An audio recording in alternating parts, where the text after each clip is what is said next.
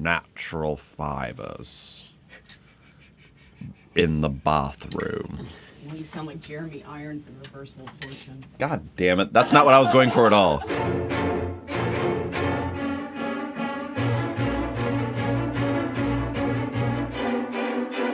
Hey everyone, welcome to the Actual Garbage Podcast. We've got the movie crew back again. We got Old Man Riley to my left, and to his left we got Nicole Paddock. If you need an introduction to them, listen to the Birdman episode. Or any other episode that we've been on. There have been plenty of them at this point. This week, Ryan Yes. picked Psycho. Alfred Hitchcock's. Psycho. Yes. 1960. Well, this film is one of Alfred Hitchcock's, probably my favorite Alfred Hitchcock movie. I do enjoy Psycho quite a lot, and I felt it was important because we're trying to go back into film history, trying to get some important firsts in there. This got a lot of firsts in it. Yeah, it's got it. Nicole's favorite first is this has the first bathroom toilet, the first toilet flushing. Yes, first toilet flushing in American cinema. Yes, so I figured this was in honor of this momentous, achievement in cinema. I actually didn't know that till after we rewatched the film. I felt it was very impactful emotionally. I mean, I was watching it in the toilet flushes, and I find myself engaged in this world even more so after this. Well, that was the magic of the production code, wasn't it? Yes. I mean, there were standards at a time. It wasn't just a cloak and dagger organization like the MPAA. Yes. I don't know that the rules were written necessarily, but basically you couldn't do anything that hadn't been done before without a fight. Yeah, there was. I don't know exactly because I'm just going on based what my old relatives have told me, but I think like the Catholics had some sort of like code in which they'd rate how racy movies were. So, like because this movie starts out with an extramarital affair, Yes. this was automatically like, right off the bat, probably like the worst thing, they'd put out at that point. Well, and I think let's just dive right into this fucker, shall we? Oh yeah, well actually, yeah, let's get some initial impressions. Ryan, in the pantheon of Hitchcock, you've already said this is at the top. Does that put it near the top just in general for you? I mean, in terms of Hitchcock or in terms of film? In terms of film more generally. Yeah, I'm a fan of Hitchcock anyway. We've watched before. We've watched several movies. We watched a movie of his. North by Northwest. North by Northwest is enjoyable. Which is probably actually one of his best films because this is like a low budget Hitchcock film. So it wasn't his most like epic masterpiece. Yeah. And you get the Hitchcock, if you are looking for some other films by him, 39 Steps, Rebecca, Vertigo, The Birds. North by Northwest is a must. This movie has some of my favorite components of it, but overall it's not my favorite Hitchcock film, but I'm a big fan of Strangers on a Train. That's an excellent one. Really enjoy Strangers on a Train a lot. I also like the casting in Notorious a lot. Yes, Notorious is very Nazi action. He has a very wide range of films that he has made, and he is seminal. I mean, we talk about film being Hitchcockian, like the idea that he, like Franz Kafka, has almost defined a feel or an approach to filmmaking. And I think it's important if you appreciate film or if you enjoy police procedurals, mysteries, psychological thrillers, or psychological horror movies, suspense because this was essentially the slasher. This is the mother of slasher films. Yes, and so when you look at the dark side of what film can portray, and when you see it portrayed in a way where there was so many restrictions on, how or what you could show, this film is groundbreaking in a very real sense. And this was 1960. This movie was made. 1960. Yeah, so this was made in the 50s, projected, shown in 1960 itself, before Kennedy got elected. So I mean, this is innocent America. We didn't even let Catholics in the White House. I know. I mean, this is like some pretty racy stuff going on here, and I just think that in general, like I said, I'm a big fan of Hitchcock in general, and this movie is very, very much at the top of his oeuvre, if you will. Oh, it definitely is. I mean, generally, I think that's what everybody knows. Everybody knows Hitchcock and Psycho, even though Psycho isn't necessarily if you were looking at the breadth of Hitchcock's work, Psycho is actually very different than a lot of his other films, even though this is the one that, like, most people know anyways. It's got a strong female lead. I mean, everything I am aware of about Hitchcock puts women as objects in their movies. That's partially because him as a person, he was he didn't understand and had a very hard time relating to women. This was actually even a problem with him, like having women on the sets very early on in his career. He was a Catholic, also had mother issues. He was like, had like weird sexual hang-ups. He wasn't the most comfortable around the ladies. Mm-hmm. Did he have to grow into that? He got better with it after a while, but I mean, I did a lot of research on Hitchcock way back in high school. I did a whole Hitchcock project, and I remember one story being recounted from one of his very early films before he had come to the U.S. and been indoctrinated into the Hollywood system.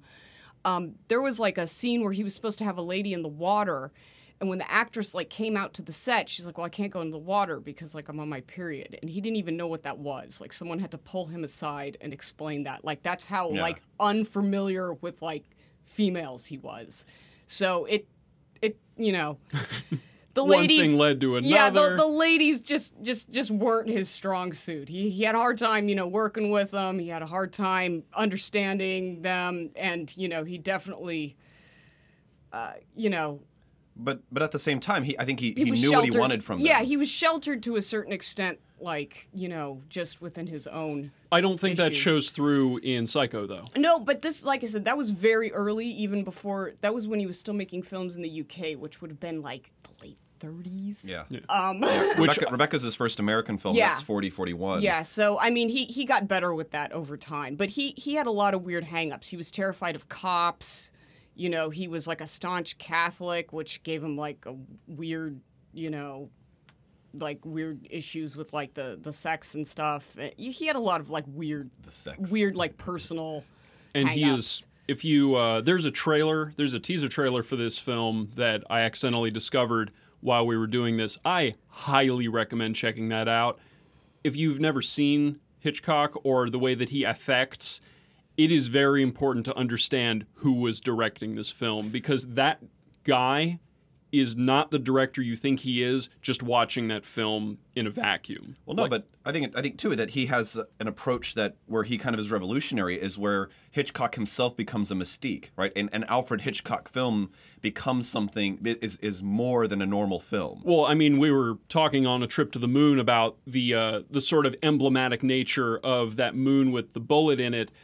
Hitchcock's silhouette is all over Hollywood. Mm-hmm. I mean, his face is iconic, even today. His silhouette, everyone could identify it because he had the TV show, and that was the opening of the TV show was basically, his silhouette coming him out coming to that into music. the silhouette. Yeah. So you'd have the cartoonish, like little like line drawing of a silhouette, and he would step walk into his into own it. silhouette, becoming the impression or what it means to be Hitchcockian. I mean, it's very because Hitchcock. We talked before. You delved into his psychosis or his psychology.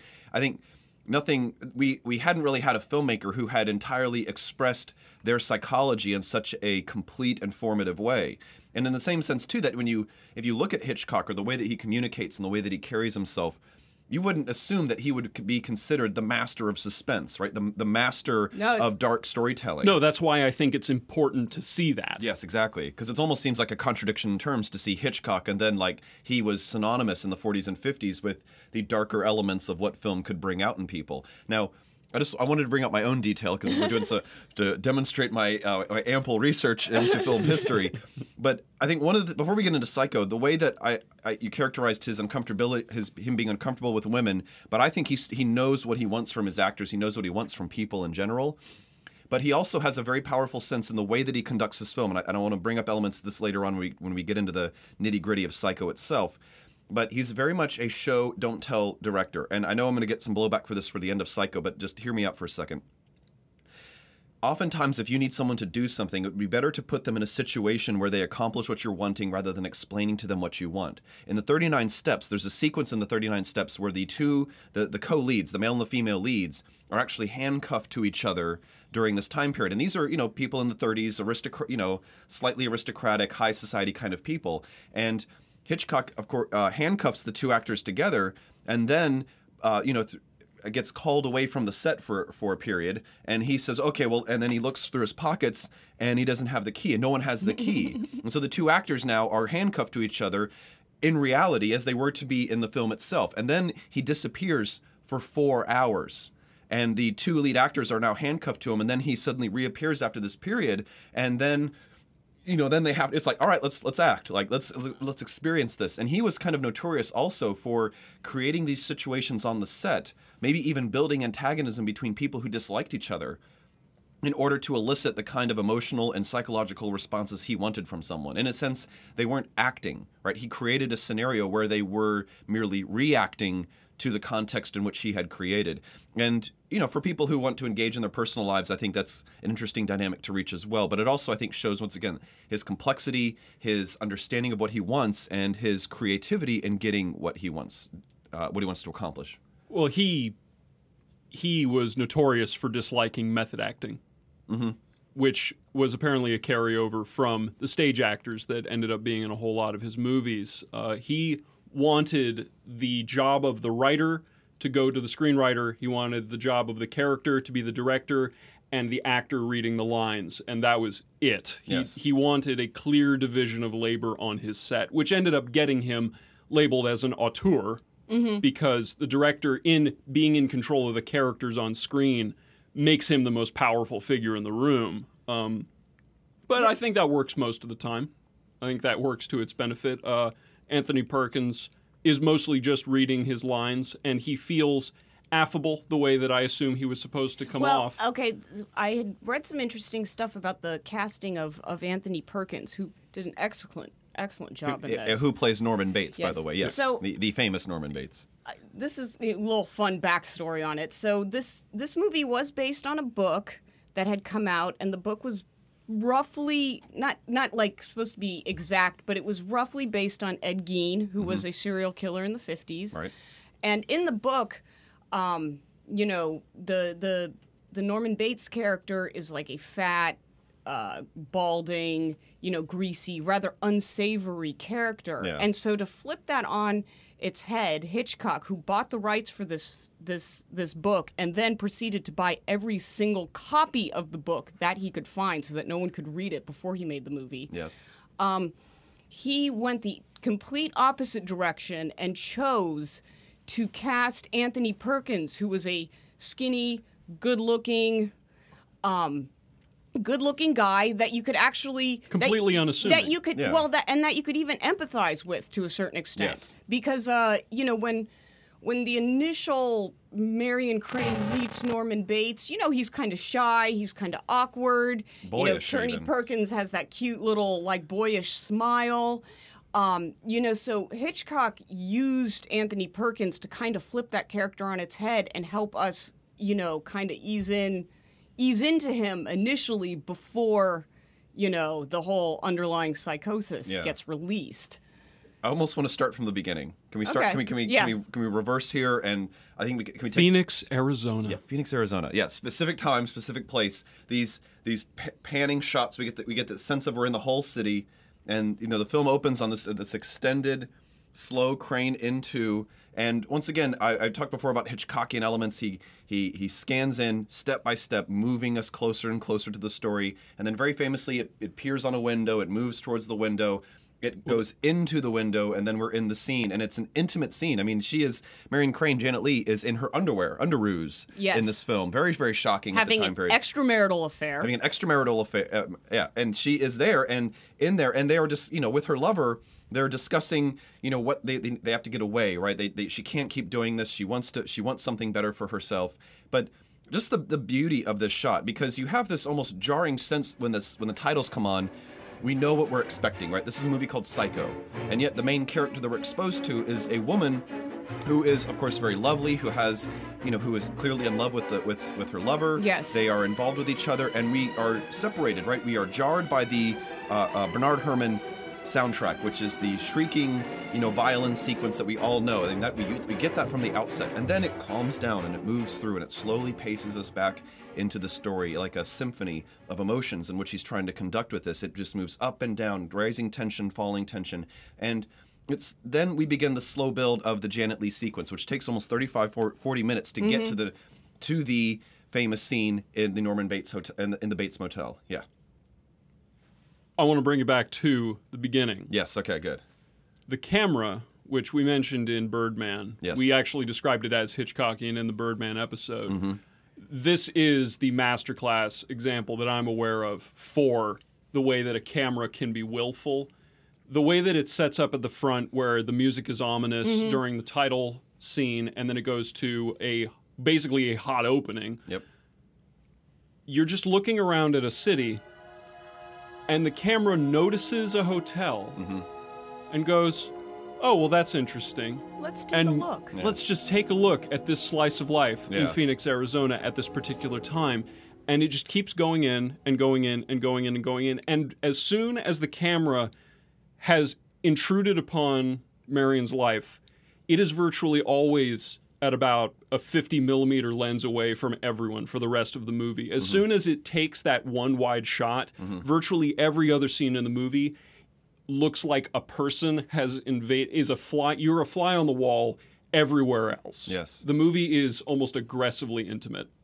It's got a voyeuristic attitude about it, the way that it flips between things. You never get a really good composing shot of any particular, like the cabin, you very rarely see up-down shots of it. You don't get a really good sense, unless a character is walking on the steps of the cabin, you don't really ever see the house from any perspective except for where you would if you were standing there looking over at where Norman Bates' mother is. The camera is practically claustrophobic. Yes. And I think that is, of the Hitchcockian elements I'm aware of, probably the best done of any I've seen. No, it has the camera has presence, and then it tries to relay that the characters themselves' presence on the film as well. So we know that Janet Leigh's the main character. She is involved and in almost center frame in a lot of shots as well. She's clearly the focus. So, for example, when she leaves the hotel with her lover, she goes to work, and then we get the wonderful setup of the $40,000 cash. What did Dylan say that was that $320,000 in today's money? Yeah, or so? that would be life-changing money. Yeah, I'd consider a crime for that. But regardless, we have but the tycoon that is that Cassidy, I think his name is. Yeah, he comes in and he kind of invades the frame as well, right? He flirts with Marion Crane. He goes and he sits on her desk. Yeah, he invades her personal space. Yeah, he goes into it, and Hitchcock is so, I think, aware of presence also, because also Hitchcock hated being touched. He was he very much liked his own seclusion, and he did not like being physically touched as well. No, there's a lot of just voyeurism. The camera's almost a voyeur to this story because, in essence, Marion Crane, it's not that she's the most important character. It's that, she's the one we're following who, ends up getting stuck in this bad situation. But because she's essentially killed 30 minutes through, she's not even the main character that carries us through. She's just kind of the storyline that gets us to the spot where we want to be. But there's a voyeuristic aspect to the camera work, to us watching this story. Right. Even Norman Bates, he comes across kind of as a nice, shy, polite guy. Well, a boy's best friend is his mother. And then what does he do? He's sitting there with his peek hole.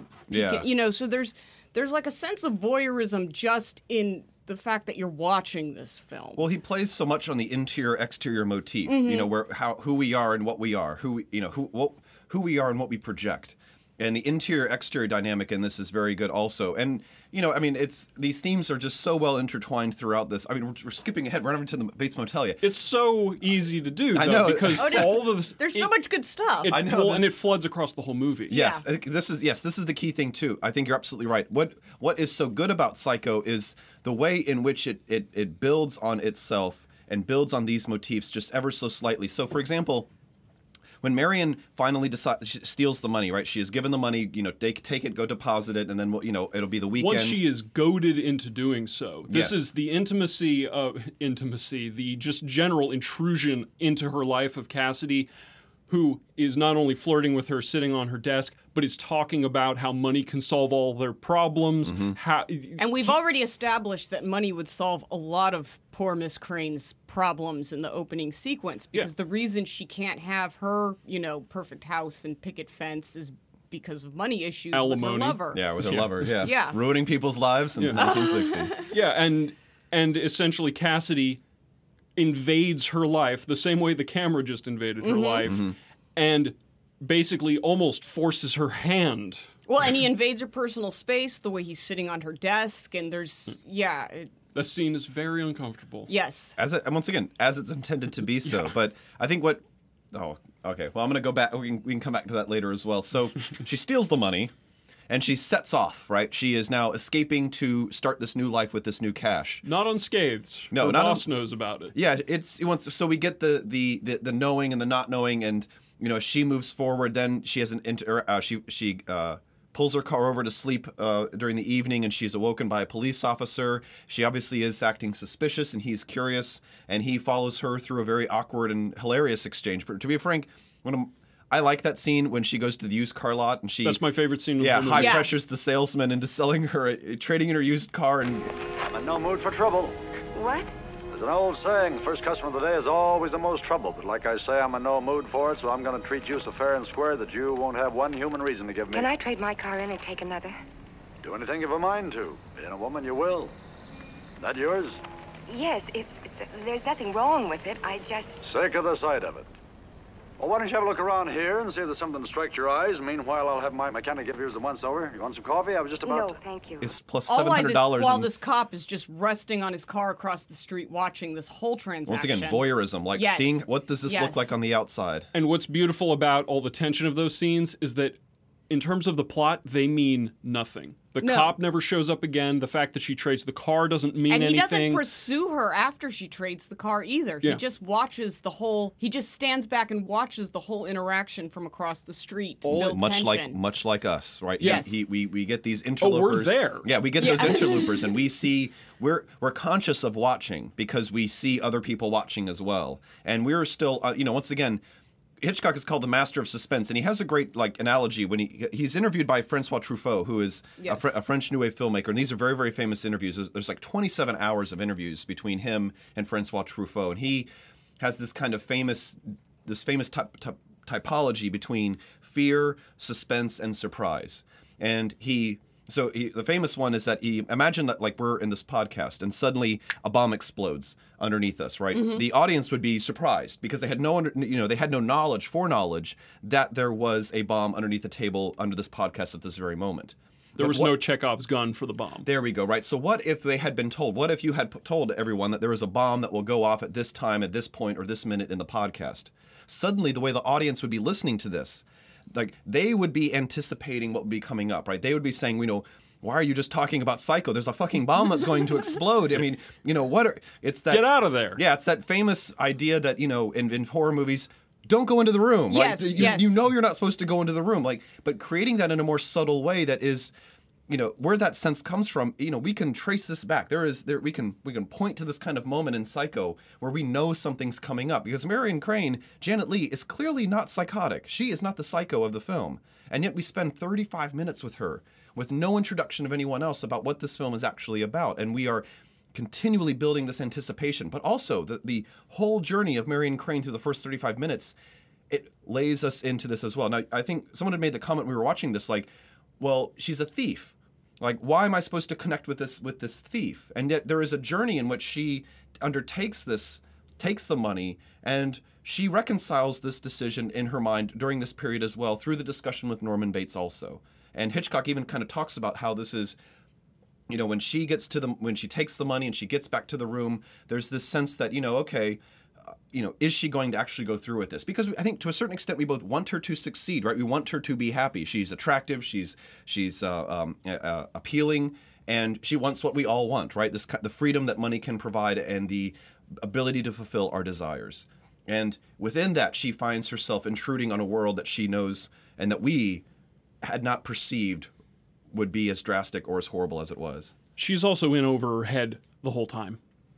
She doesn't fool a single person in that film. Whenever anybody asks her if something's wrong, she acts, and the same way that Norman Bates does later, she has absolutely no guile to the way that she talks to other people. With the police officer immediately figured out that something was amiss. The used car salesman immediately recognized, like, nobody's falling for this routine. She's not good at what she's doing. No, and I think that he does that to, Well, it build puts- within us a it- sense that she and might it- be innocent. So well, she truly is an innocent. It also it kind of shows her vulnerabilities. Yes, too. exactly, yeah. Because she's in a vulnerable position because she's, by taking that money and escaping, she is now like put a lot of onus on herself in terms of her culpability that she did not have. Like, up until she made that swap with the car, I mean, at any point she could have gone back and rectified this situation. But once she And started, she almost tried. yeah, but once she buys the car and starts spending the money, like that's the point where, now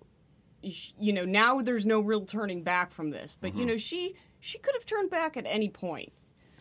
Well, and two, that he once again, Hitchcock's building the layers of our connection to Marion. He wants us to spend time with her. He wants this will she, won't she. At the same point, we know that she is she is moving towards her death, right? She is moving towards the psycho, the namesake of the movie, right? We know where this is building. We know where this is going. And we are, I think pulling for her, right? Her lack of guile is an expression of innocence. Her, the moral ambiguity of the setup with the not cantankerous, but the smarmy businessman in the scene. We're led to believe that she has some sort of possible heroic role within this, and yet at the same time, we know where this is heading. Right? This is the suspense. The bomb has been set through the very name of the movie itself. The bomb has been set. It's funny because I think in hindsight we know that, but at the time when this came out, we did not know that. The fact that Hitchcock decided to kill his main character. Yes. 30 to 40 minutes into the film. In 1960, that was a hard fucking thing for audiences to deal with. Like, that screened horribly with the studios. I mean, for what it's worth, that would screen pretty horribly now. There are a couple of golden rules when it comes to writing of all forms. One of the top ones for that, regardless of fiction or nonfiction, is that you have to know your audience. And in fiction, what that manifests as is having a character to relate to. Mm-hmm. You'll find that most fiction tends to have people in it. Because if you don't have a person with a steady enough judgment of events, you don't have anyone to latch on to, and that makes it very hard to relate to what's going on. And Hitchcock obviously makes that Marion in this movie, and then she's dead halfway through the movie, and we're lost. Yeah, no, because there is no other main characters. And what's funny is at that point, now Anthony Perkins essentially becomes he is the now main the character. empathetic. He's the only person we can latch on Yeah. to. He's the only empathic character. And it's funny because Hitchcock emphasizes this so tremendously because from the second Marion is in the frame, she is always in the frame. He does not even bother. He has there are a couple of dialogue, a couple little dialogue tidbits that happen while she's driving around, where he doesn't even bother showing the characters having those discussions because he wants to make sure that we are as attached to Marion as possible. Yes. That's She never once leaves the camera. She looked like a wrong one to you? Acted like one. The only funny thing, she paid me $700 in cash. But do you see how But do you see how Hitchcock has laid in the levels of suspense? Right.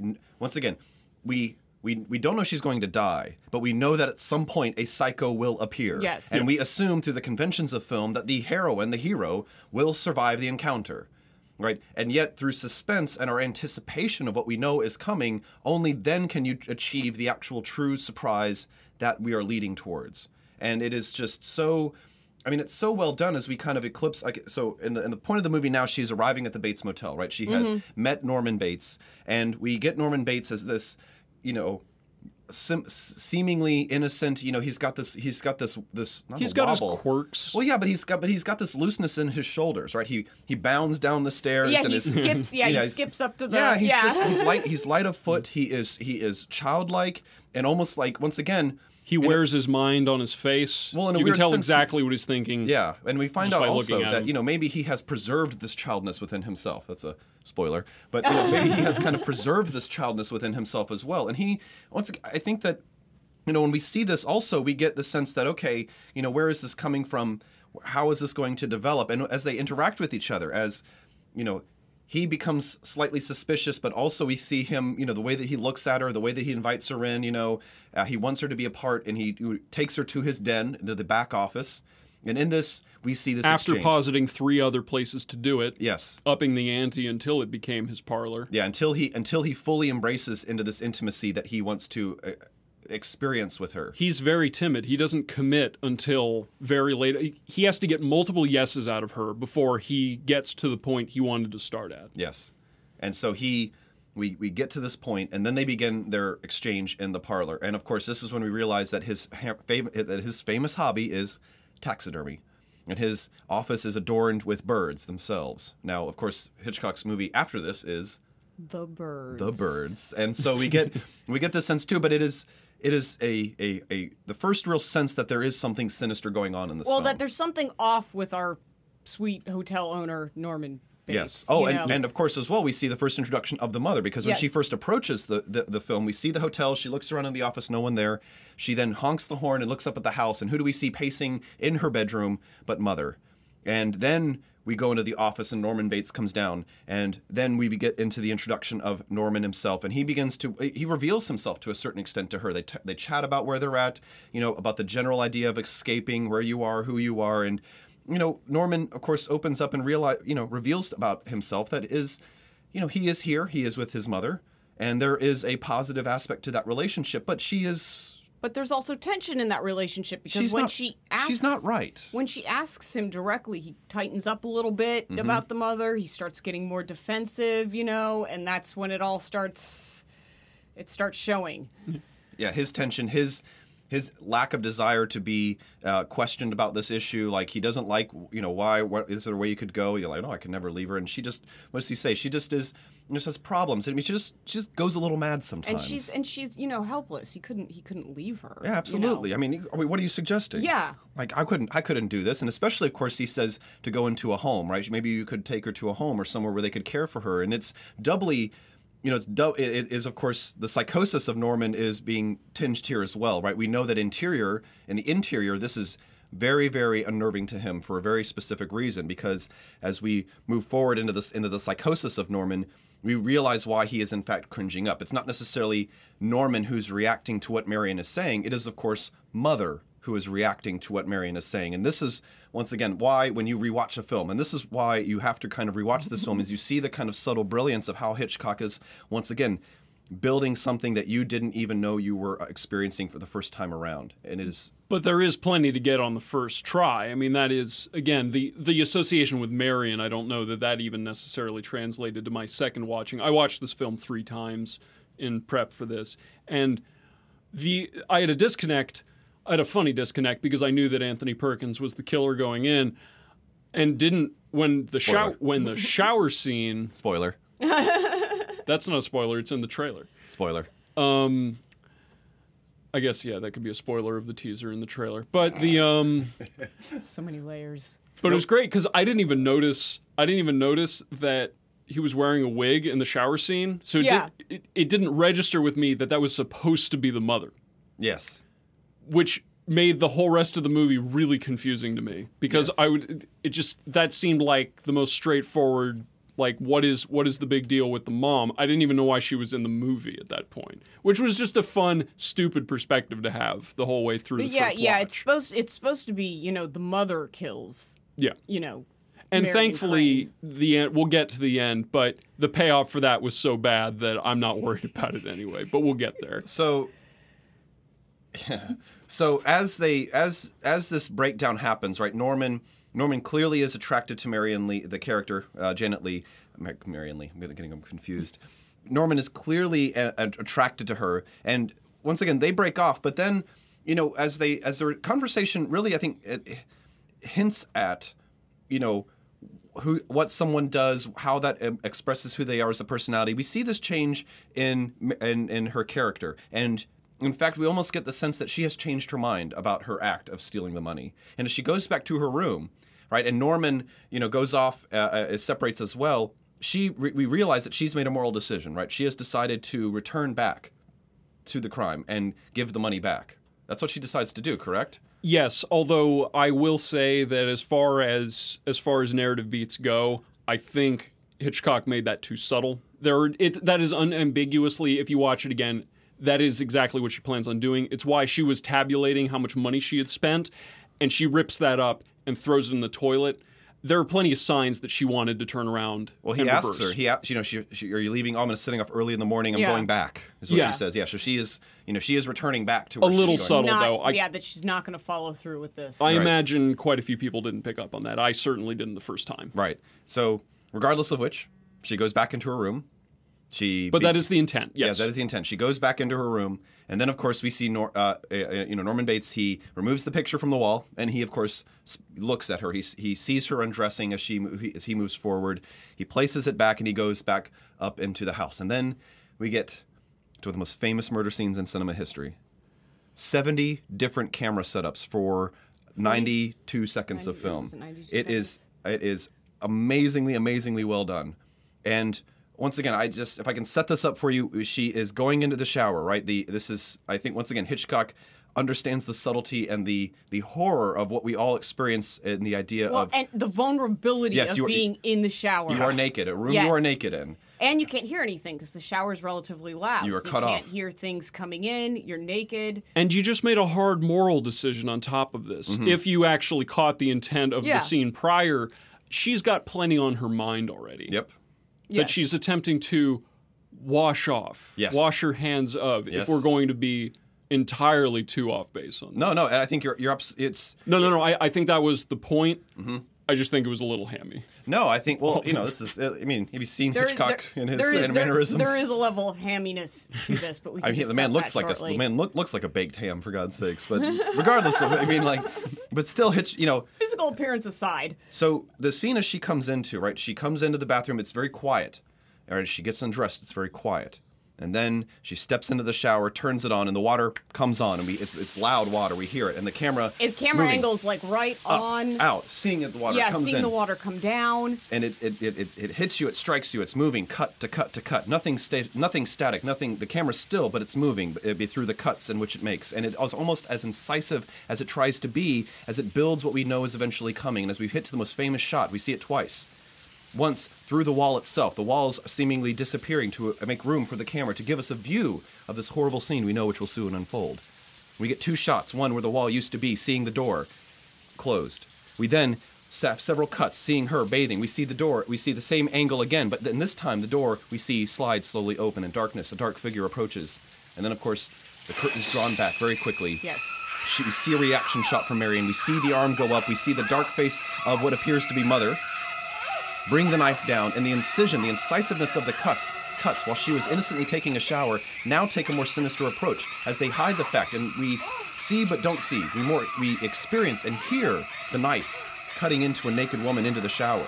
We never see the knife. We see short cuts. We see the motion of the blade. We see the incision of the cuts themselves interspersing themselves into this whole scene, and it is violent, and it is very, very disturbing even today. I see this scene. I see it building. I know it's coming, and I still feel like someone is being stabbed on film. It's funny because I read I think it was an Ebert review of this film, and being the mother of all slasher films, he talks about how this is still the best one because afterwards we just started, after this happened, we just started like actually slashing people on film and blood and gore. But in 1960, Hitchcock himself didn't feel as though audiences weren't ready to just have blood splattered all over them, which is part of the reason he decided to shoot this in black and white to be able to pull this scene off. But Ebert would argue that this is the best, like the best version of a slasher film because he's able to incite those emotions without ever having to show a knife penetrating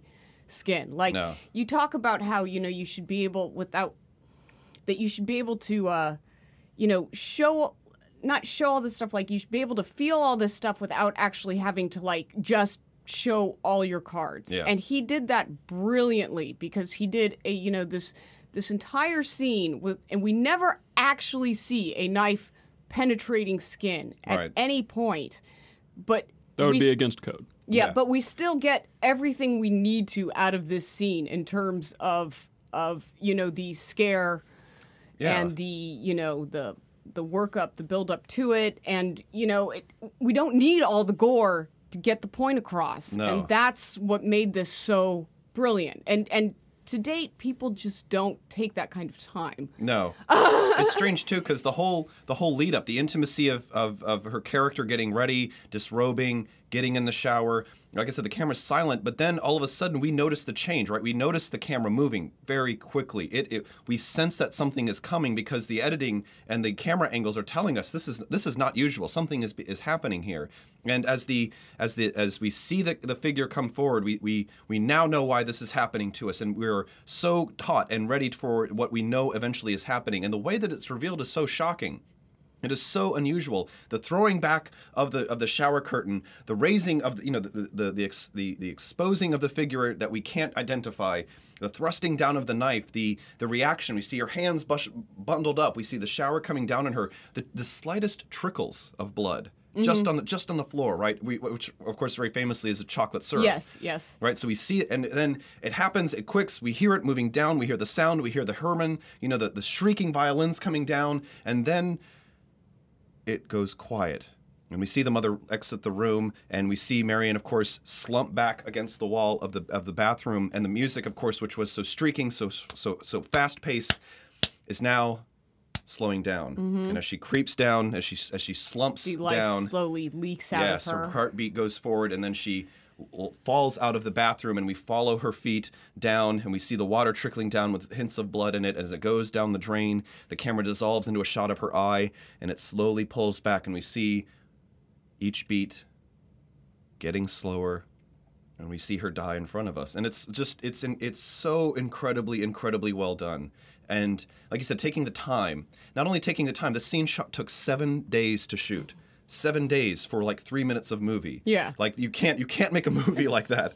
But at the same time, the exquisite nature of it is just so incredibly well done. You almost feel it's the culmination of everything someone had learned and all the experiences someone had gained, all coming together in this one scene, and the most shocking and violent scenes audiences had ever seen before it to that point. And we now...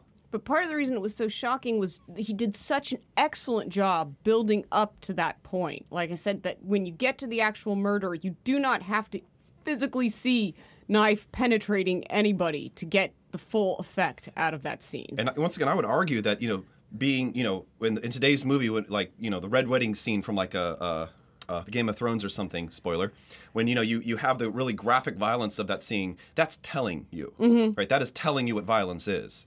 Right, showing you, having you feel it, right? Like you were like once again, like you were locked with someone for 4 hours, and now you get to experience exactly what your character feels. Like that is what he is showing you in this film, without telling you what violence is. He's showing you what violence is, rather than explaining it, rather than having it explicitly laid down. For what it's worth, I think there's a different merit to the gratuitousness of a Game of Thrones. It just does something different. That's built into the style of it. I think I don't know that I would call that a condemnation of one or the other. They're aiming for different things. Game of Thrones is artistically gory. Oh, and I don't mean to say that one is better. I absolutely agree. They do different things. Yeah. But at the same time, I think that there's room for both. Yeah, exactly. No, but and also I don't think the Red Wedding. It's not an indictment of Psycho that it does not have this additional exposure. And the vice versa for Game of Thrones as well, because you can still get the emotional impact by telling very graphically, because that's 3 seasons into a film, and it's like, there's a quarter of the cast, like just up and gone for us. And I kind of recognize that there is a kind of that telling it in that manner had its own emotional effect, which I'm a fan of that series as well, and I'm a fan of that scene in particular. But there is, they do different things, and they are used to be different for different purposes as well. And I think that Hitchcock, in showing this, just has a different emotional component to it. And like I said, it's just because it's so masterfully done. What's funny is so after this scene, the movie starts to really become what it essentially is, which is, a low-budget, slightly campy horror film. Mm-hmm. Because after the shower scene, we lose our main character. So the only person we have to really attach ourselves to at this point is good old Norman. And the movie becomes essentially just a procedural after that, because we're just trying to find out what happened to Marion Crane. Because the fact that she got killed, this wasn't premeditated. I mean, she just happened to be in the very wrong spot at the very wrong time on her little journey to Fairville, California. Yeah. A town of no murders or suicides on the books. Yeah. Well, you know, Until. But no, I think on the books. That's the key here. The Yeah. deputy sheriff says that on purpose. Yes. Yes. No, but I think that's really perceptive, Nicole. Where you talked about we are when Marion Crane is murdered, we are alone and we are with Norman. And yeah, because we don't have a relationship with anybody else in this film. You know, No, he Hitchcock- breaks rule number 1. We Yeah. don't have a relatable character. And he does that. Normally, that's bad. Normally, those rules don't have to be broke. You know, breaking a rule of writing is fine. You don't need to follow the dogma of those rules. But if you're going to break them, you need to break them on purpose. And this was about as purposeful as possible. Well, you got to know the giving you rules this distance. before you can break them, and he Yeah. knew the rules. No, so, he understood Yeah. what he was doing, basically leaving us in a room with a dead body going, well, now what? Yeah. We're only 50 minutes in. Yeah. Like, where are we going? Well, I mean, you got to remember too that many people might not have guessed that Norman was the murderer at that point either, because you know when Marion gets murdered, we go through and he shows us the house, right? Yeah. We see the house, we see Norman, we hear him yell because we can hear people Arguing with yelling. his mother. Yeah, like mother, oh God, mother, blood. Well, no, again, And then that he was comes it down was and- my fault. It was my fault exclusively. I didn't notice the wig. Oh, like yeah, no, I'm not saying Okay. most people probably thought it was the mother. It's just that, and because of that, the next person that enters the frame when you're in the middle of this mind state where it's like, oh no, I'm alone. I'm just in this movie by myself. Yeah. And then Norman shows up on the scene, and even though he's in the middle of disposing of a body, you still have to go, okay, you Yeah. must be who I'm supposed to Yes, attach to yeah. right Yeah. now. And you have to go with him because there's no one else to go with. So, and then I think there's another kind of fun point too, and I wanted to kind of allude to it, where Hitchcock has this slightly fanciful obsession with like the small mundanities of life. So when Marion Crane decides she's going to steal the money, the next scene when she steals it and she goes home, we see her packing her things. She's in her underwear again, of course, black Yes, underwear this black time. underwear this Yeah, time. black yes, underwear this time. Yes. So Apparently, that is why Hitchcock insisted that everyone be at the theater on time, yes, was so that they got as much Janet Leigh as possible in her underwear. and thank you, Alfie, for that. I appreciate it. Lines so- around the block. Yeah. But when she steals the money, he deliberately gives us this shot. He could have avoided this, but no, he gives us this slow, scene where the envelope's on there, and we haven't learned that she's stealing the money. We learn it as she is packing her bags. We see this. We see the money. We see her in her underwear, and then we see that she is in fact emptying things from her closet, moving them, packing things up. Right. She is moving forward with the elements of the story. Now, at that most crucial moment in her murder, we then get Norman coming into the room, seeing the horror, and it's an excellent scene because he runs in and he looks and he goes to the bathroom, he sees what's there, and then he immediately spins. I'm acting the scene. He spins away and he clasps his hand Because over he's his as face. horrified by this as Yes, Yeah. As we are. Yeah. are. Yes. And so we then see that relatable aspect, right? That's the key within this. This isn't the psycho of this film now appears to be just as horrified by the scene as well. And then once again, I think maybe that's an attempt to make him more relatable to us, right? To connect us to Norman also. I assumed part that was the whole reason he did that. Yes. Because that's the first time Norman Bates hasn't seemed like a timid bird of a kid running a motel. That's the first instantly relatable human emotion he shows is the Yes. shock at the scene. Yes. It's the first one that aligns with what the audience is thinking. But then he makes a decision, right? He knows who's done this. Mother's done this. And now he needs to cover up for this. he begins to pack her up, right? The same way that Janet Leigh made the decision and to go get away with the crime, he then packs her up as well, and he folds up and cleans up the aspect of his life and puts her in the trunk and then disposes of everything, right? It washes away, right? The swamp, Including the money. the swamp, yeah, because it wasn't about that, right? She had Yeah. folded and hid the money up from him. He just tossed all of her effects into the trunk of the car, and like a good Well, swamp, that's it how, cleans and that's how we everything know up. it's not even personal because it's not like he's It is trying. for reasons beyond Yeah, it's reasons what beyond. brought Janet Leigh there. Yeah, I mean, this isn't like a roofie, I'm going to steal all the tourist money thing. I mean, he doesn't even look for any valuables or anything. He just cleans up the mess and moves on. So that's how we know there's deeper psychology at play. Like this wasn't just, them trying to, get one over and I really like that aspect of this movie where a lot of the procedural side of this that we're obviously about to get into centers around things that Norman Bates is so oblivious of that they're actually chasing the wrong Yeah, thing. well- Like they're chasing money. They're looking for a car that she doesn't have. Yeah. Motivation. Well, And there are so many loose loose threads. Yeah, one of the interpretations I had read on this was that really the money's just, basically the MacGuffin in here to keep the story going, because ultimately, I mean, it makes no difference to Norman. It really doesn't make any difference at all, but that's what everyone is I mean, chasing it's to in- get to the base of the story, even though it's not that important. I mean, for what it's worth, if Marion had just left town without the money and no one knew where she was after 3 days, And the story would have just happened without Arbogast, the PI. Yeah. That's literally the only difference. Well, that's what I mean. We would have never known. Like, nobody would have been looking, because nobody was looking for her. They were looking for the money. No, that's the thing. Arbogast was the only person looking for the money. Her sister just wanted to know where she was. Yeah. And so did the boyfriend. Like, the money only mattered to one party. Mm-hmm. And granted, it led to another murder. But other than that, the money's impact on the story is almost negligible. No, it just seems super important up front because that's what everybody was chasing her for. But now that she's dead, who fucking cares? Well, no, but that's what she was chasing through the money as well. It's an interior-exterior thing as well, right?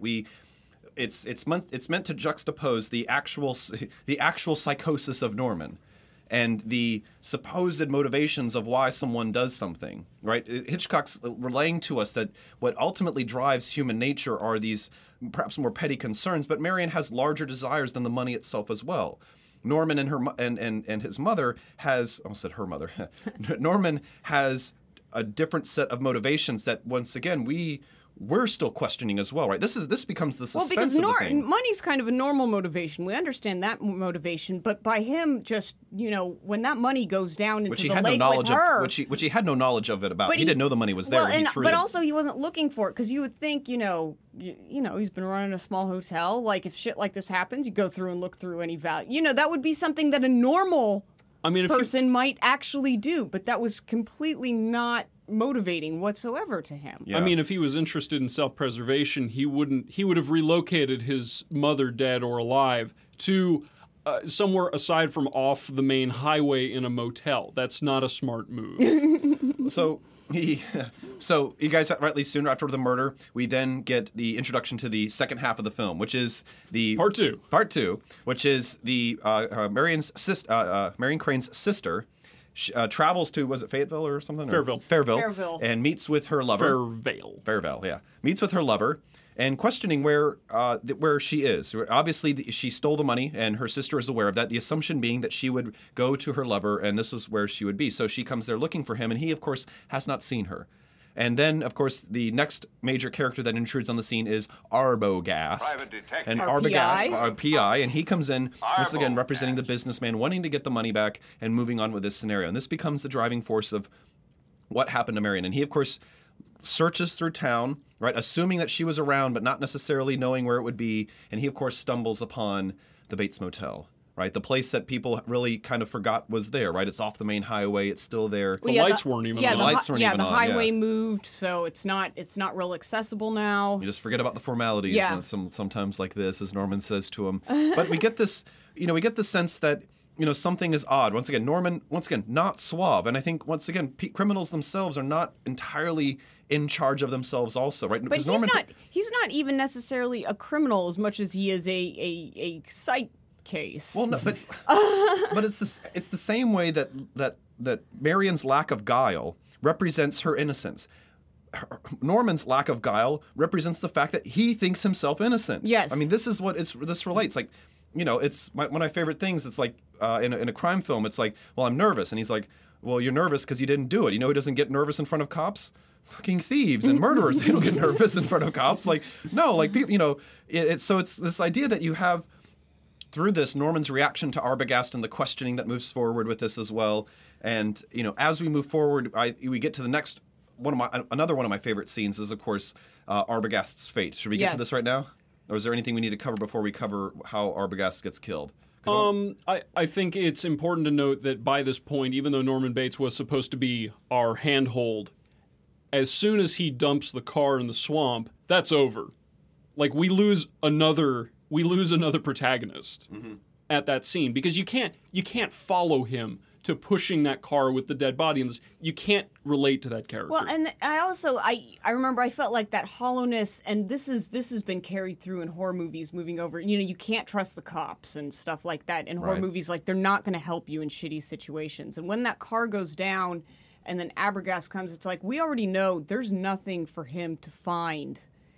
I mean, he could find Norman, but there's nothing that he's looking for that he's going to find there. Yeah. So this is not going to end well for him. Yeah, Like, he he's- is not going to find what he is looking There for. we go. Right. He's looking for something. He's what he's going to find is And what he's looking for. so that's why that built a particular level of tension for me because, you know, like, I know that this guy's trying to find something that he is not going to find. Like, yeah, the he's gonna bomb has find- been reset. Yeah.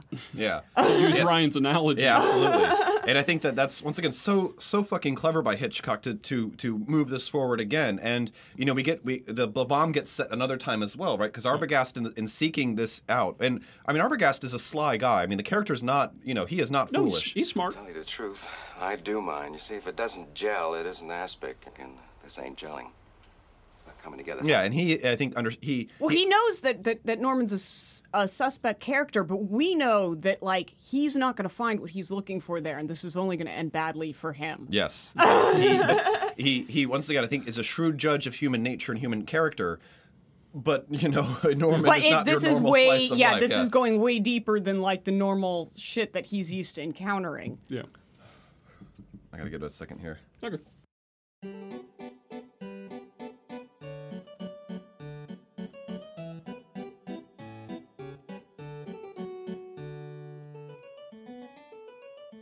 I got distracted. Are we because going to I was- move into that scene? Okay, I got distracted because I started thinking about other horror movies where the cops come in. You're like, oh, they're gonna. You're like, no, this isn't. They're not gonna fix anything. Yeah. Although, actually, I guess for what it's worth, maybe I don't remember. This was like 15 seconds ago. I should remember whether I mentioned this or not.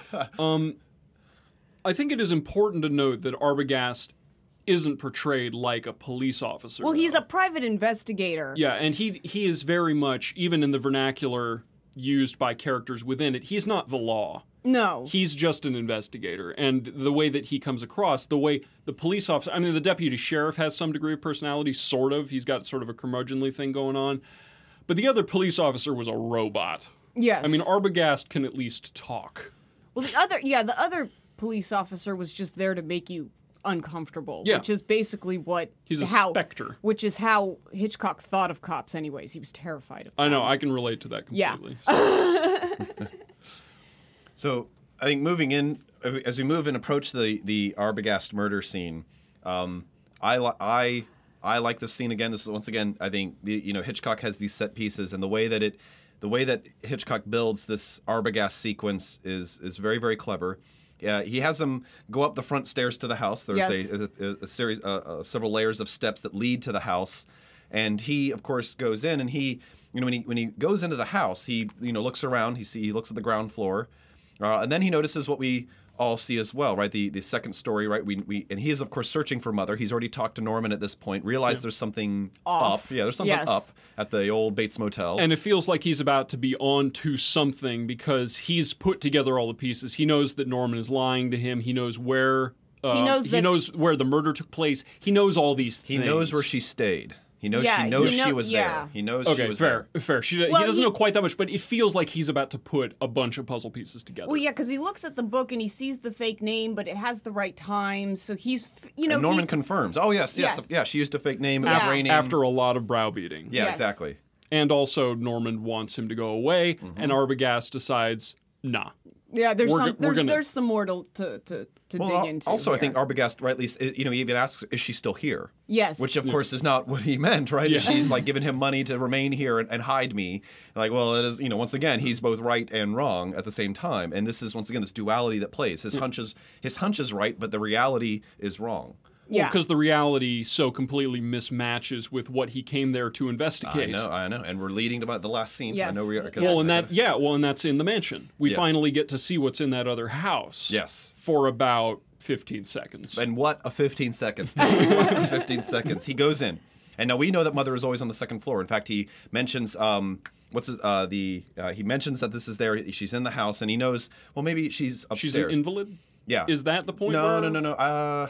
No, he just, I think he knows what once again, he's a student of human character. Yeah, I mean, Norman kind of like she's very weak. There we Well, go, Norman has a couple of phases of describing her mother, because there's a point where she's almost described as being like able-bodied, and then he moves to invalid, and then he moves to she's not there, and I don't remember which it is. Well, and that's also that's because that's the psychology behind the mother situation. Yeah, he's sure. Yeah, I mean, the reality of her is infecting his headspace as well. She morphs and she changes as he has to reconcile these different realities he's constructed for himself. And so as Arbogast goes in, now there's this really great sequence where once again, Hitchcock shows us and establishes something at the beginning and then returns to it later on. And as Arbogast begins to ascend the stairs, he moves up. And the camera, once again, while very clear, Hitchcock does a deep focus in a lot of scenes. A deep focus is when you can really make out the details of something in the foreground and in the background, right? So when we see someone in the Bates Motel and we see the house, which is further back in the same shot, we can see both the motel and the person looking at the house and the house clearly. When Arbogast finally comes into the house, and as he slowly moves up these stairs to find the truth about Mother, we suddenly see the camera disembodied. It shows him walking up the stairs, and we see it above him. But instead, the deep focus is gone, and in fact, the background now is flooded out because it's daytime, right? It's bright, and yet it's out of focus. And Arbogast seems to be moving up the stairs ever so strangely. And as he, of course, gets to the top of the stairs, the camera jumps to the top, right? We see a complete overhead shot of the upstairs itself. We see Mother's room, we see its relationship to the stairs, and as Arbogast, of course, comes up to the stairs, Mother, right, who we had seen opening the door slowly right before this, suddenly emerges from there. We see how quickly she comes upon him. It's just 2 steps, and Mother is right on top of him. We see the flash of the knife, and we see Arbogast at the top of the stairs, and it's very, very, it's quick, but it is so effective. We see that he has a slash of blood across diagonally across his face, and that actually occurs. It happens so quickly, but that blood is actually made there. And Hitchcock talked about how they had almost a piece of string that was soaked in blood, and they drew it across his face at that moment in the scene. So we see it streak across his face. And then he begins to tumble backwards, and the shot of him ascending the stairs mirrors the shot of him almost comically, it seems like, disembodied, falling down the stairs as he stumbles backwards. There is a very, disembodied feel to it. Yeah, it's when he falls down the stairs. I mean, I think many people looking at it today would almost seem comical, right? The idea that someone would fall down the stairs, like stumble down them backwards, with arms flailing around and not fall down. I mean, I didn't want to kill your flow, but I thought it looked ridiculous. Yeah, no, because it's stylized. I mean, he is falling back, and once again, I think the psychological intent is to relay the surprise. Like he would almost be consciously moving away, but so shocked at what had happened to him, I think we see almost Arbogast's experience of what has happened to him, and he tries to get away, and yet he of course stumbles down, and we get a very, very quick and brutal scene of Mother coming upon him, raising the knife very quickly. We see the knife shot itself, and as it brings down, we hear the blade go in, and Arbogast screaming afterwards, and then it fades out to the sister and the lover in the dark, waiting for Arbogast to appear. And I think that once again, that scene, shorter than the murder scene, but still sets up very much the same themes, right? He has built the suspense. We know he's going to see Mother, and then he cues us into what is coming up by the change in how the story is being relayed. The camera work itself changes. The focus changes. The scene changes. We're built into the suspense of what we know is coming, and then it happens through us. And I know, like I said, I know it's highly stylized. And I think ridiculous is the right term, especially to modern eyes, but I just, maybe it's because I like him and I'm giving him a pass on that kind of on that scene as well. I mean, the first scene, certainly, I will give you, it's extremely effective. I thought this one was, because it was the second one, I think is what matters. I felt like it took way too long. Right, okay. In spite of how short that scene was, it almost felt like it should have, and maybe this was a technique that wasn't in vogue yet, like most of them weren't by the 60s. It almost felt like, because we knew the score, we knew it was the mother with a knife. Yeah. I didn't need to know that he fell down the stairs. I practically think that detracted from it. Right. I think it would have been better if it had just been that Arbogast was just about to do something. He was about to, give us more information, which we basically, Arbogast scene, we learn literally nothing in that scene. Right. No, we really don't. All we learn is that someone else is about to learn something. Yeah. And then they get killed. Someone else is about to meet Mother. Yeah. And then it doesn't happen. And I feel like there was actually a lack of economy to that. I didn't like that scene as much as a result. Right. Like, I like the intent. I really like the idea of having a 15-minute scene where a smart dude puts pieces together and then fuck all gets done with it. But And then it basically makes no difference. yeah, but I almost wish it was less ceremoniously concluded. No, I mean, I obviously I disagree, but I think the oddity of the overhead shot, right? The like we're gonna like schematically draw this thing out. It's so I think it's. I think you could have done that. I think that part could have stayed in.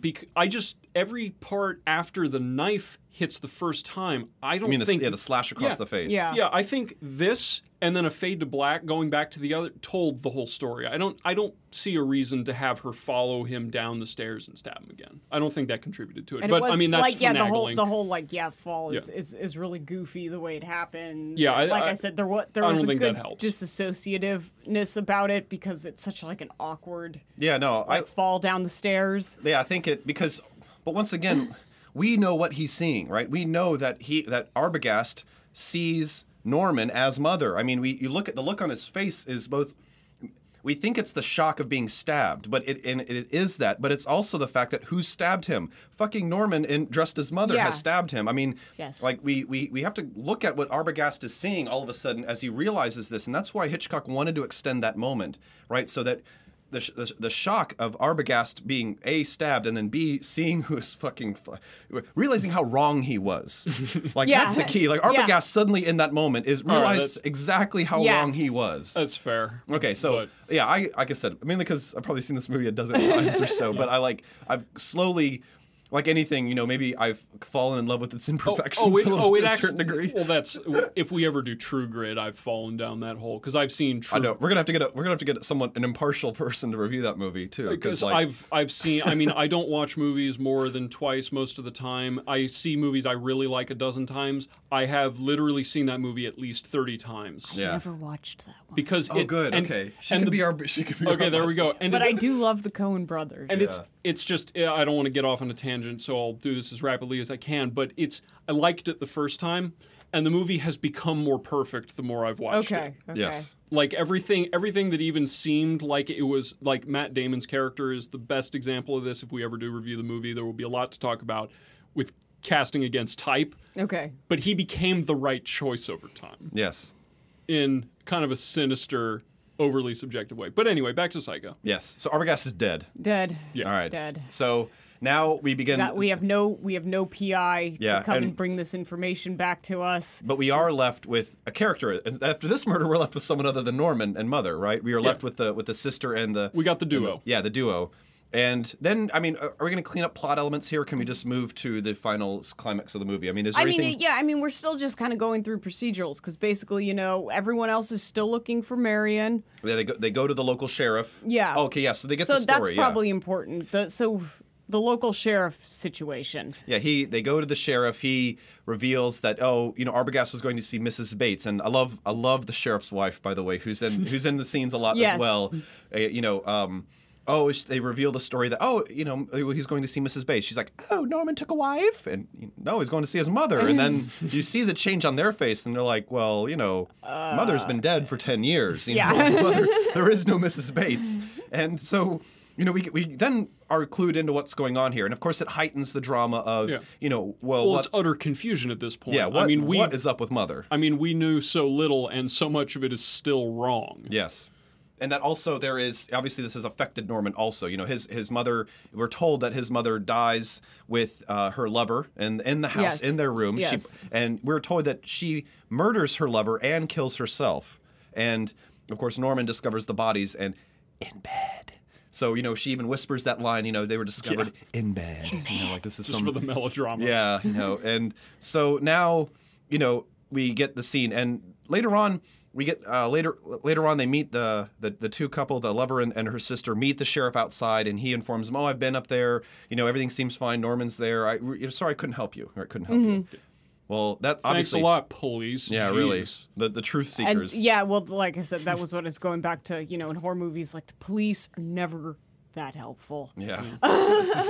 So we get back, and now we get once again the famous climax of the scene. Are we ready to dive into this bad boy? I Yeah, think let's so. dive All right, let's do into it. this. So we get the lover and her Marion's sister. They go and they're going to pose as a couple, right, moving forward, and then they're going to separate out and they're going to locate, try to find clues for Marion. They're going to try to find, when they're out finding clues, they find the absurd small smidgen of paper with some numbers been added to or subtracted from Yes, $40,000. yes, Like yes. now they've had a reason to move further with the case, right? I mean, not the most elegant of plot points in the film Better itself. on a second watch. The first watch we were watching in a crowd, and there was laughter when that happened because it sounds so silly the way Yes. she says it. But Like this proves her point. But once again, both right? They know something has happened here. They know that it's they've room got one. evidence. They've got the evidence. Yeah. This is moving literally forward. the first Yeah, time this is- anyone has yes. laid their hands On actual on evidence. something. Yeah. So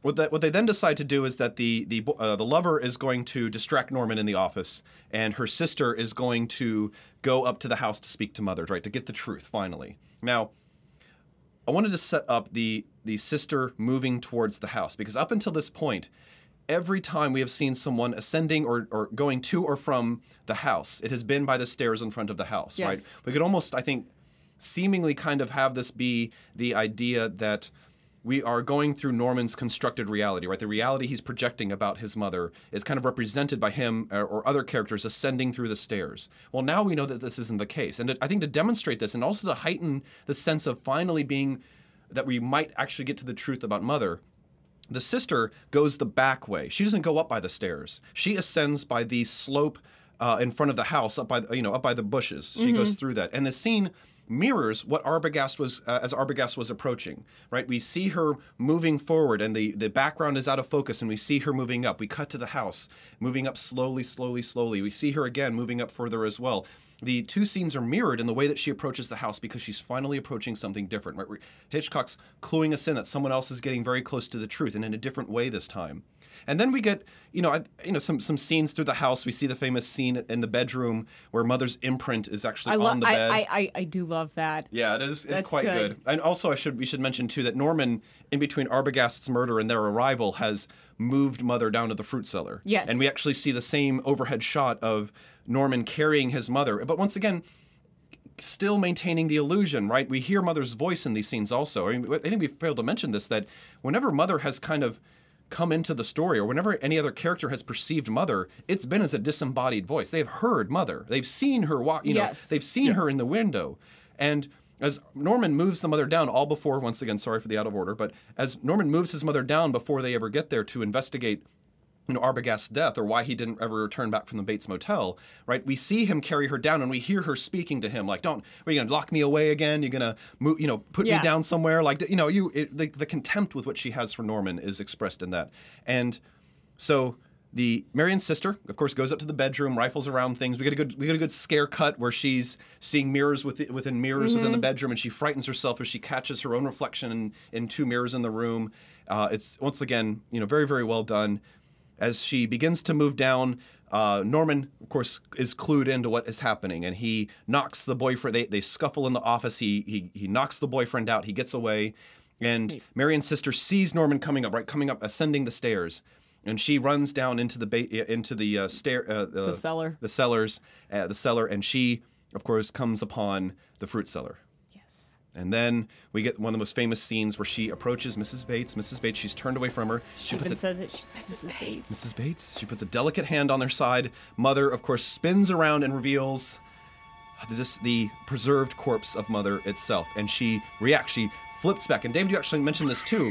As she is approaching Mother, the light bulb that is hanging from the ceiling is right in the frame itself. It's blinding white light that comes through this.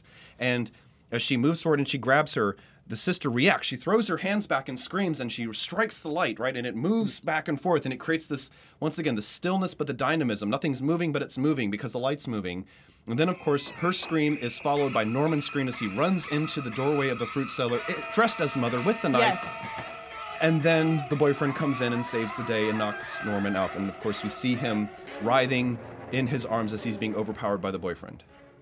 And that, once again, one of the more famous reveals of it as well. It is both tense and simple in its execution and it's the way that it is revealed. And I think it's, once again, very, very famous for a reason. So, now we know the story. Yes. And no. But we don't know everything. No. And they tack in at the end. We Yes. do not. All right, So to help us get through all of the weird psychology that's going on process. here, because there's no mother. We've got Norman clearly. Oh, there's has, Mother. Yeah, Mother's there. Mother's there, but Mother is only part of Norman's, psychology. There's the fact that he's dressing up is like these are all hard things for a 1960s audience to process. So Right. what do we need? And thank goodness. We need a psychiatrist Yeah, that we do. explains everything that just happened to us. And man.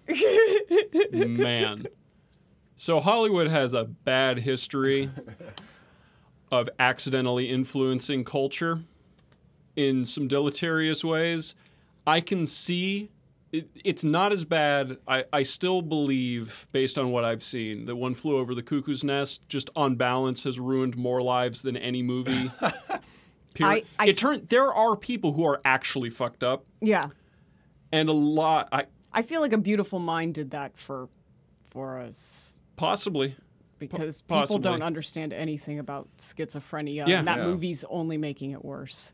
But in One Flew Over the Cuckoo's Nest, for those who haven't seen it, it turns out insane people are just having a good time, as far as I can tell. And then they get pills, and that makes them sick. Yeah. Yeah. It's Nurse Ratchet who's fucking up Yeah, the yeah, insane she's people. really the enemy here. Yeah, she's why they're all there. Anyway, so in the same vein, the psychiatry scene at the end of this. Now, granted, I'm not defending psychoanalysis. Freud was a highly skilled rhetorician, much more than he was a scientist.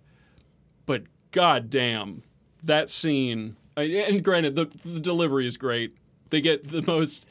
It's like real deadpan. And no. Like, it's got, and the guy looks smart, and what he says feels deep, but god damn it. That is the worst. In the same way you're not supposed to reveal the monster because that, like, ruins. This fucking was the worst monster reveal I've ever seen in a movie. Well, why do you think Hitchcock did it then? Because he was fascinated with psychoanalysis. Okay. What do you It think? was. I think it was also just part of the times. Like he couldn't have just he couldn't rely on the audience to kind of put all this together at that point. Because I mean we're And dealing why with, should they? yeah, and we're dealing with like some weird stuff that film hadn't really covered before. So it was necessary for the time, but in retrospect, it adds like a weird campiness that was, in the long run, maybe unnecessary for the film. I mean, in the same way, and you will hear me as we do these. my experience with film has taught me that economy is king in the way that stories are told. That scene, I almost just would rather have not been there. And I would rather just talk about what the fuck just happened with the people around me, well, rather and than it's one of having those, explain it. and it's also, yeah, I like I said, I think that might have been a little bit of the times like we needed something to wrap it up, and obviously none of the characters in the movie were even completely aware of the psychological dealings of Mr. Norman Bates, so like he felt like he had to in some way explain to us that there is a split personality working here, that, there is... I think the best thing that comes out of this is that you get that the world is a bigger place than you can imagine, and I appreciate that message. The idea that there is the possibility for a mind to be as broken as Bates's. Well, and he's but the way that is presented it's is terrible. Ridiculous. Yeah, it's terrible. But there is kind of a sense. I don't want to say that there's like a need for just breaking it down as ridiculously as the psychiatrist does at the end, but there almost is a need to bridge the gap even with the characters in the film, because they still don't even understand the whole implications of why Arbogast and Marion were killed. I mean, they understand that they were killed, but They don't understand that it's, like this deep psychological issue where Norman is, a split personality, and it's just like a sign of the times. Like, they needed some way to like explain that so that you could understand, like, whoa, this guy's really messed up. Now, in hindsight, we could have gotten that out of the film, and we've got enough knowledge about these psychiatric disorders that we could have put that together. And I'm just not sure that a 1960s audience would have been able to do that as well. But it does kind of add to like the general campiness that you feel. Because when you watch this movie now, more than a horror movie, it can almost be looked at as a black comedy.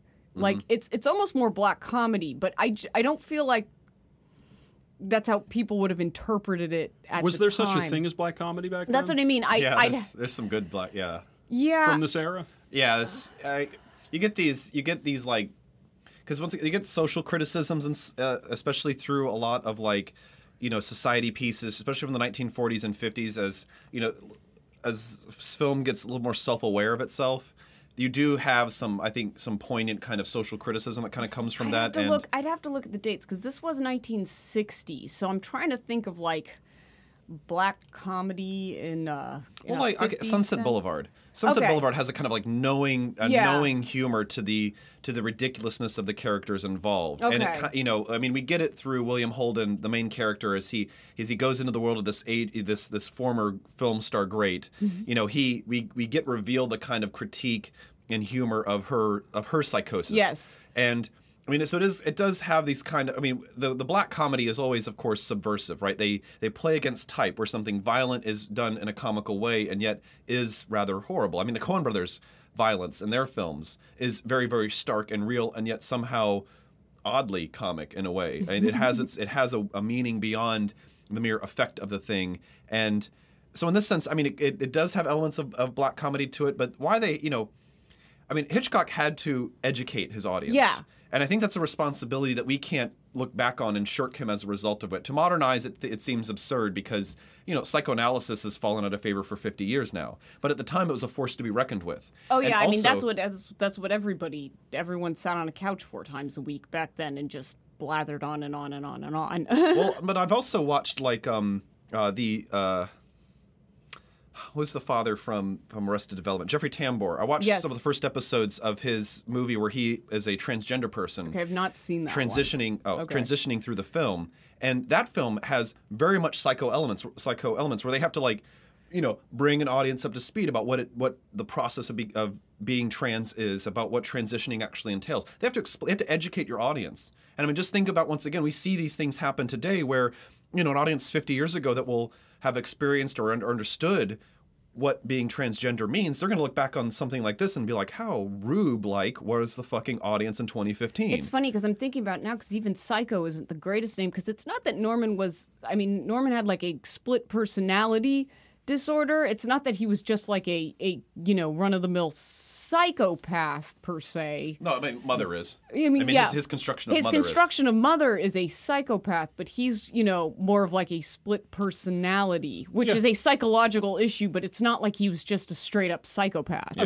The name is poignant, though. Yeah. I can see why you would have picked it. I don't know. It's just this flies in the face of so much of the rest of the elegance that the movie is built on. Speaking of show, don't tell. Okay, yeah. Just holy shit. Yeah, I see what you mean. It would have, but still at the same time, the level of barriers that Hitchcock would have I'm not saying intuitively it was understood. Easy, yeah, but the level of barriers that I think Hitchcock intuitively understood about the Norman Bates character. For one thing, I think the point of that scene is the only other person to say something other than the sheriff is just some guy in a suit when they say, well, he was in a dress. Why was he in a dress? He's a transvestite. You're like, no, this is larger than that, because once again, from a 1960s audience, man in a dress equals transvestite. There is no deeper issue there. And even some of the people watching that at the time wouldn't have understood what the word transvestite meant at the time. Like, that was still a super niche, probably, terminology up at the and coming time. terminology. Yeah. Breaking new ground here. And it wasn't, he wasn't a transvestite. He actually, was embodying the mother character. He wasn't doing, he wasn't dressing in women's clothing for a personal psychological need. He was embodying like a whole other person. Yes, mother is real. And Yes. like that's what he has to explain in that overall. And I think it's just, like I said, you're absolutely right. I think the most base area that does draw it down in modern eyes, but it is unfortunately necessary. It just is. And like I said, I think that the elements we can see are other films where they have to like, take a step back and, bring the normies along on where we're going here and what this actually means, and that it's a little Look, bit more for what it's worth, as someone who would consider themselves to be not expert, but certainly well-versed in psychology, I definitely needed an explanation of what the fuck he was trying to get at. Right, okay. The psychiatrist understood something that I have, as a psychology major, no idea what the fuck he was talking about. Yeah, no doubt. That's not a real thing. Oh yeah, no, and it's you get art where they it's art. I mean, he has license to portray it however he felt was necessary to do so. I know, yeah. but that's, as someone who is way into tight stories, that's really sloppy to me. Well, I think, but also you talk about being a procedural, right? This is That's the detective. ex machina practice. Well, yeah, but this is the figuring it out scene, right? This is the explanation of the crime. It's actually an anticlimax. Yes. Yeah. It brings down, but then, I mean, the true end of the film is, of course, another little bit of elegant beauty. No, that part's fine. Yeah, okay, so we get that into- part's okay. It's just he prefaced it with a bunch of bullshit. Yeah. Well, because the other problem you face is that if you know that you have the climax of the fruit cellar scene, how the fuck do you link the climax of the fruit cellar scene to Norman in the room with the blanket? Like that is a big problem. Like, and I don't, once again, that's what Hitchcock is solving there, right? How do we move from the actual climax of the film to Norman in that beautiful, beautiful shot of him, once again, far away? We see him up against the wall. Mm-hmm. We see him with the blanket on. 2 cuts close in, and then we see the famous framed shot of him looking down, thinking. We hear mother in his mind. Like they're watching, and he looks up, and he's aware of what's going on, and then she's like, well, we're harmless, right? We're not even gonna swat that. We see the fly, and we're not gonna even swat that fly. And of course, he looks up, and then we get the dissolve out. We see mother's skeletal face slightly intersposed into this frame, and then of course we see the trunk of Marion's car being pulled up out of the swamp, revealing what happened to the money. Yes. Right. The MacGuffin comes back at the end. Yes. But I think that's the problem Hitchcock faced with the psychologist scene. How do we link those two elements together? Because, I mean, in the end, if the payoff is that end scene, and the crime is the psychologist explaining it, that's okay to me. Because that end scene, I think, is real. I get the chills. I still watch that fucking thing. I get the chills when that dissolve comes off of Norman's face.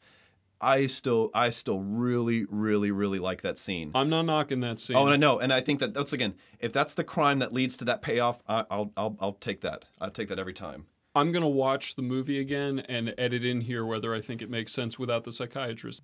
Having now run that experiment, I will say that it is a little jarring to have Norman go immediately from holding the knife to being in his own mother's thoughts, but I think there is actually a third option that would have worked a lot better, where instead of the sheriff and psychiatrist merely saying what they got out of Norman, they could have been in the cell with him trying to talk to him, and he would be responding quizzically and strangely, and then it just transitions to him thinking in his own head after they leave. I think that would have worked significantly better than what Hitchcock actually went with there. Okay, no, good, I think you can. I've read some of the reading I was doing online. A lot of people have made that argument. I think that was even something they discussed in the Truffaut, the Hitchcock Truffaut thing, is that they could have maybe like abbreviated and gotten right back to the action with the Norman scene, and you could have bridged that a little bit tighter, because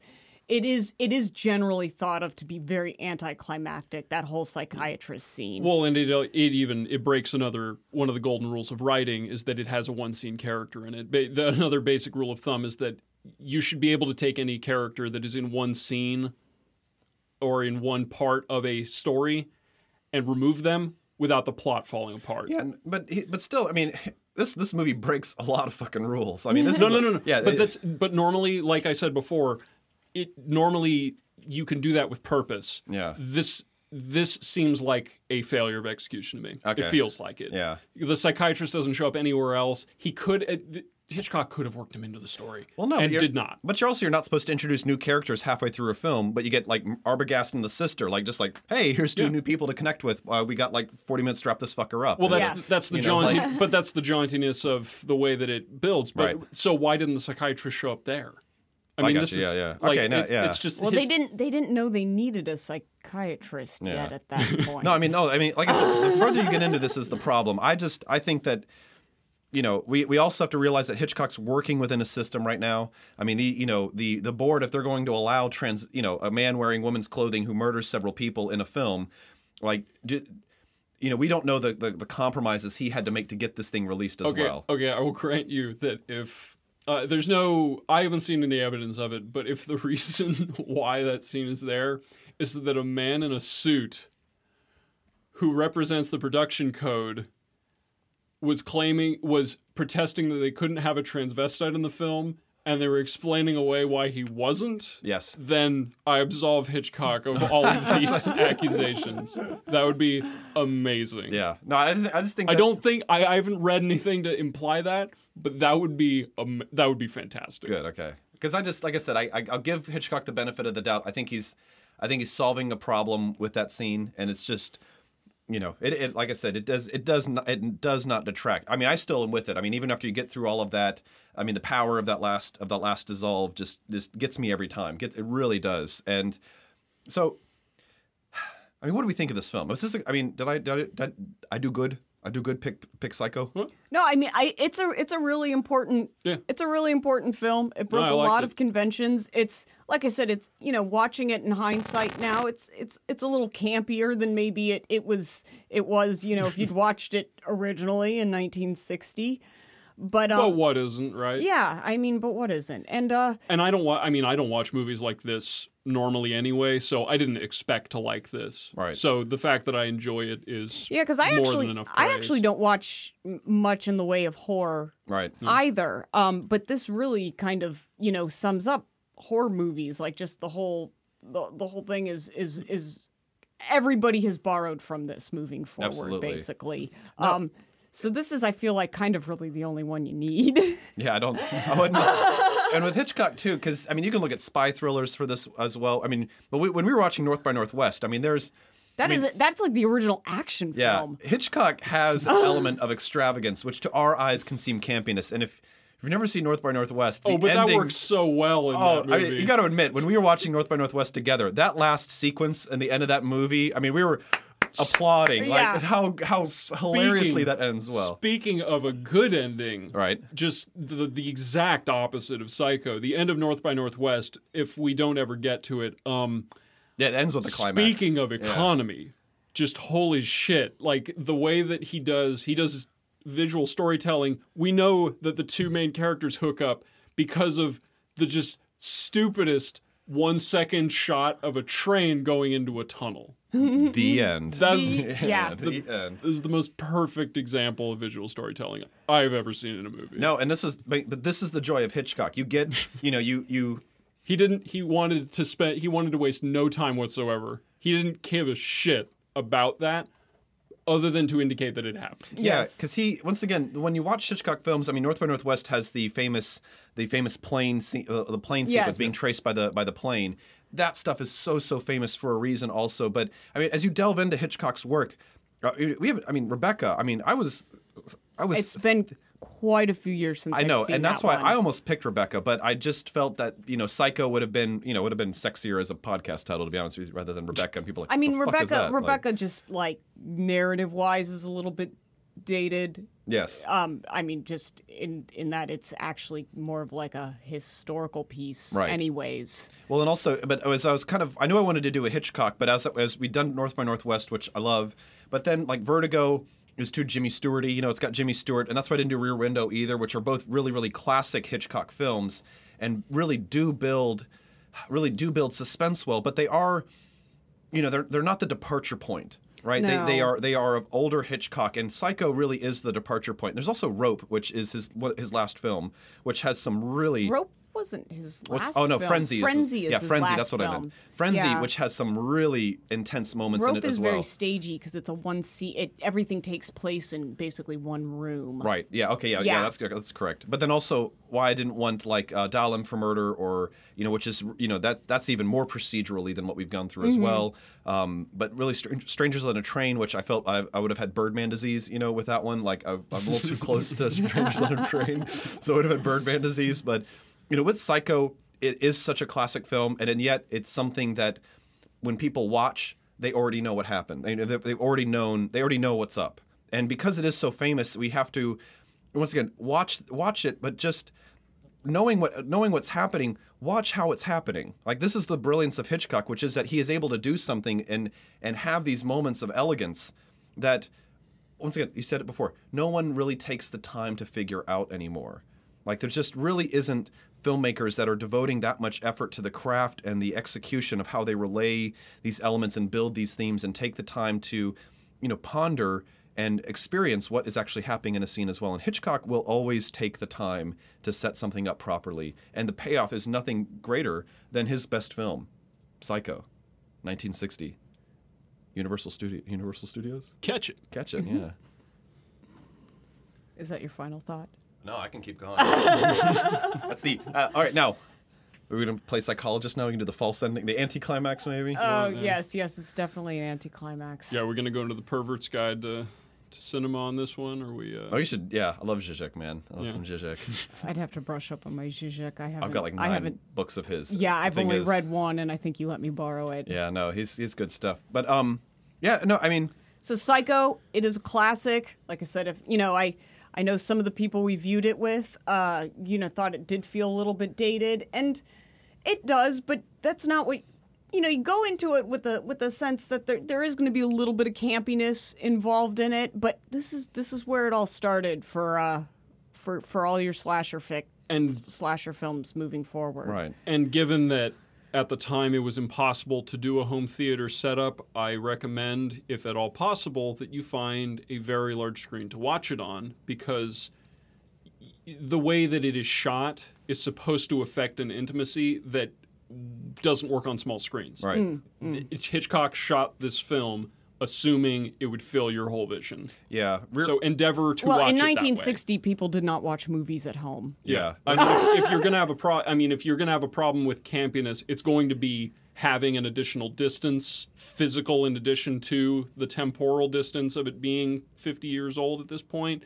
Do yourself a favor and find a large screen to watch it on. Yeah, any Hitchcock. I mean, this is true, especially for the color films as well. Vertigo and Rear Window. I mean, really, those are studies in color and studies in the way that the film is relayed also. And those are really exceptional to watch in the largest possible format. They're exceptional films. Yeah, I saw Vertigo on the big screen recently at the End Zone as well, and it's good stuff. Nice. It is really Very good nice. on the big screen. It just floods in. It's another one I haven't watched in quite a few years. But I mean, once again, for Psycho, you'll go into it thinking you've seen it before, right? Film violence, Psycho, you know what happens. But I think part of the joy of seeing Psycho, because we watched it with people who had never seen it before. Yeah, right? like me.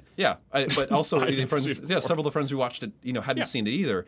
And it's once again, you know what's happening, and you've seen film violence before, but you've never seen it done this way before. And I think that's what you have to kind of pick up on, and just to see that the way it's executed is just, once again, Hitchcockian in the most positive sense of that term. Well, he defined his own style. I know. I'd like to have Riley-ian, that'd be cool if I could get something would be described as Riley-ian. People start describing stuff as Riley-esque. Riley-esque, yeah. Yes. I'd like to have a adjective named after me. Well, you got to start producing huge projects of scale. All right. Scale. Yeah. All right, we'll This go was, back. already this was covered that. actually what's funny is Failure at scale. In terms of Hitchcockian works, this was actually not a project of scale for him. This was a low-budget film, even by his own terms. Yep. It was done on a very small budget. It was not done with the A camera team. It was done with like the B camera team. His TV crew and actors. Yes, TV crew and actors. Right. And he managed to basically define himself and so many movies going forward by scaling back. No pressure, no diamonds. Substantially. Well, and also I think that there is the constraints of a project sometimes require you to be more creative in the face of that. And I think that is a larger theme as well, where if he had to think about what he wanted to do and he realized that his means of accomplishing it were so limited, I really think that his creative juices kind of were set into overdrive with this, to saying... I really think so, too. Yeah, and that forced his hand on the camera work quite frequently. I mentioned 50 millimeter because he filmed almost the whole thing on 50 millimeter prime lenses. Mm-hmm. That forced a large degree of the human perspective, because the 50 millimeter lens is the one that is closest to just standard human vision. It doesn't look zoomed in or fish-eyed. Yeah. So it tends to give, in theater, in theatrical things, in photos it's fine. You use photo 50 millimeter lenses all the time for weddings and stuff. On a theater, that looks claustrophobic to be that close to people. Right. Okay. And that helped a lot with the making of this movie, on accident. Yeah. Well, and it's just, once again, very, very well done. One of my favorite Hitchcock. Yes. Well, there's no denying this is definitely very important. So Hitchcock film. I think this gets the round table thumbs of approval. Sure. All right. We can give it that. Psycho, 1960. Yeah. Check it out. Nicole, do you have any idea what you're the next pick? So do you have any idea which movie you want? Oh God, I'll have to think about it. Okay. I thought we were gonna maybe discuss the Martian with a engineer's perspective. Potentially, yeah. Okay. The Martian is new enough. We can bounce on back to that, since apparently the book was much better. So we'll get to investigate that in the snobbiest way we can come up with. We'll have me and Ryan. I don't know if you want to be in on that, but we'll have Ben, so you guys can hash it out. Oh, yeah, the engineer. Oh yeah. I'm excited to discuss that one with an engineer. But yeah, I'll have to come up. Do we want to stay classic, or can we get foreign? Can we get? Oh yeah, Nicole. no, I think free reign. Free reign. Nicole has since picked The Cook, the Thief, His Wife, and Her Lover. Viewer discretion is advised.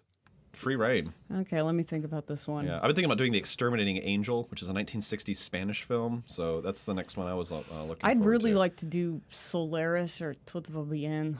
Ooh, fun stuff. Not really, but I love both of them. All right. Well, we'll let you know as soon as convenient. Ryan, Nicole, thanks for being on the podcast once again. Pleasure as always. Pleasure. All right, I'm going to stop talking. See you guys later. Signing off.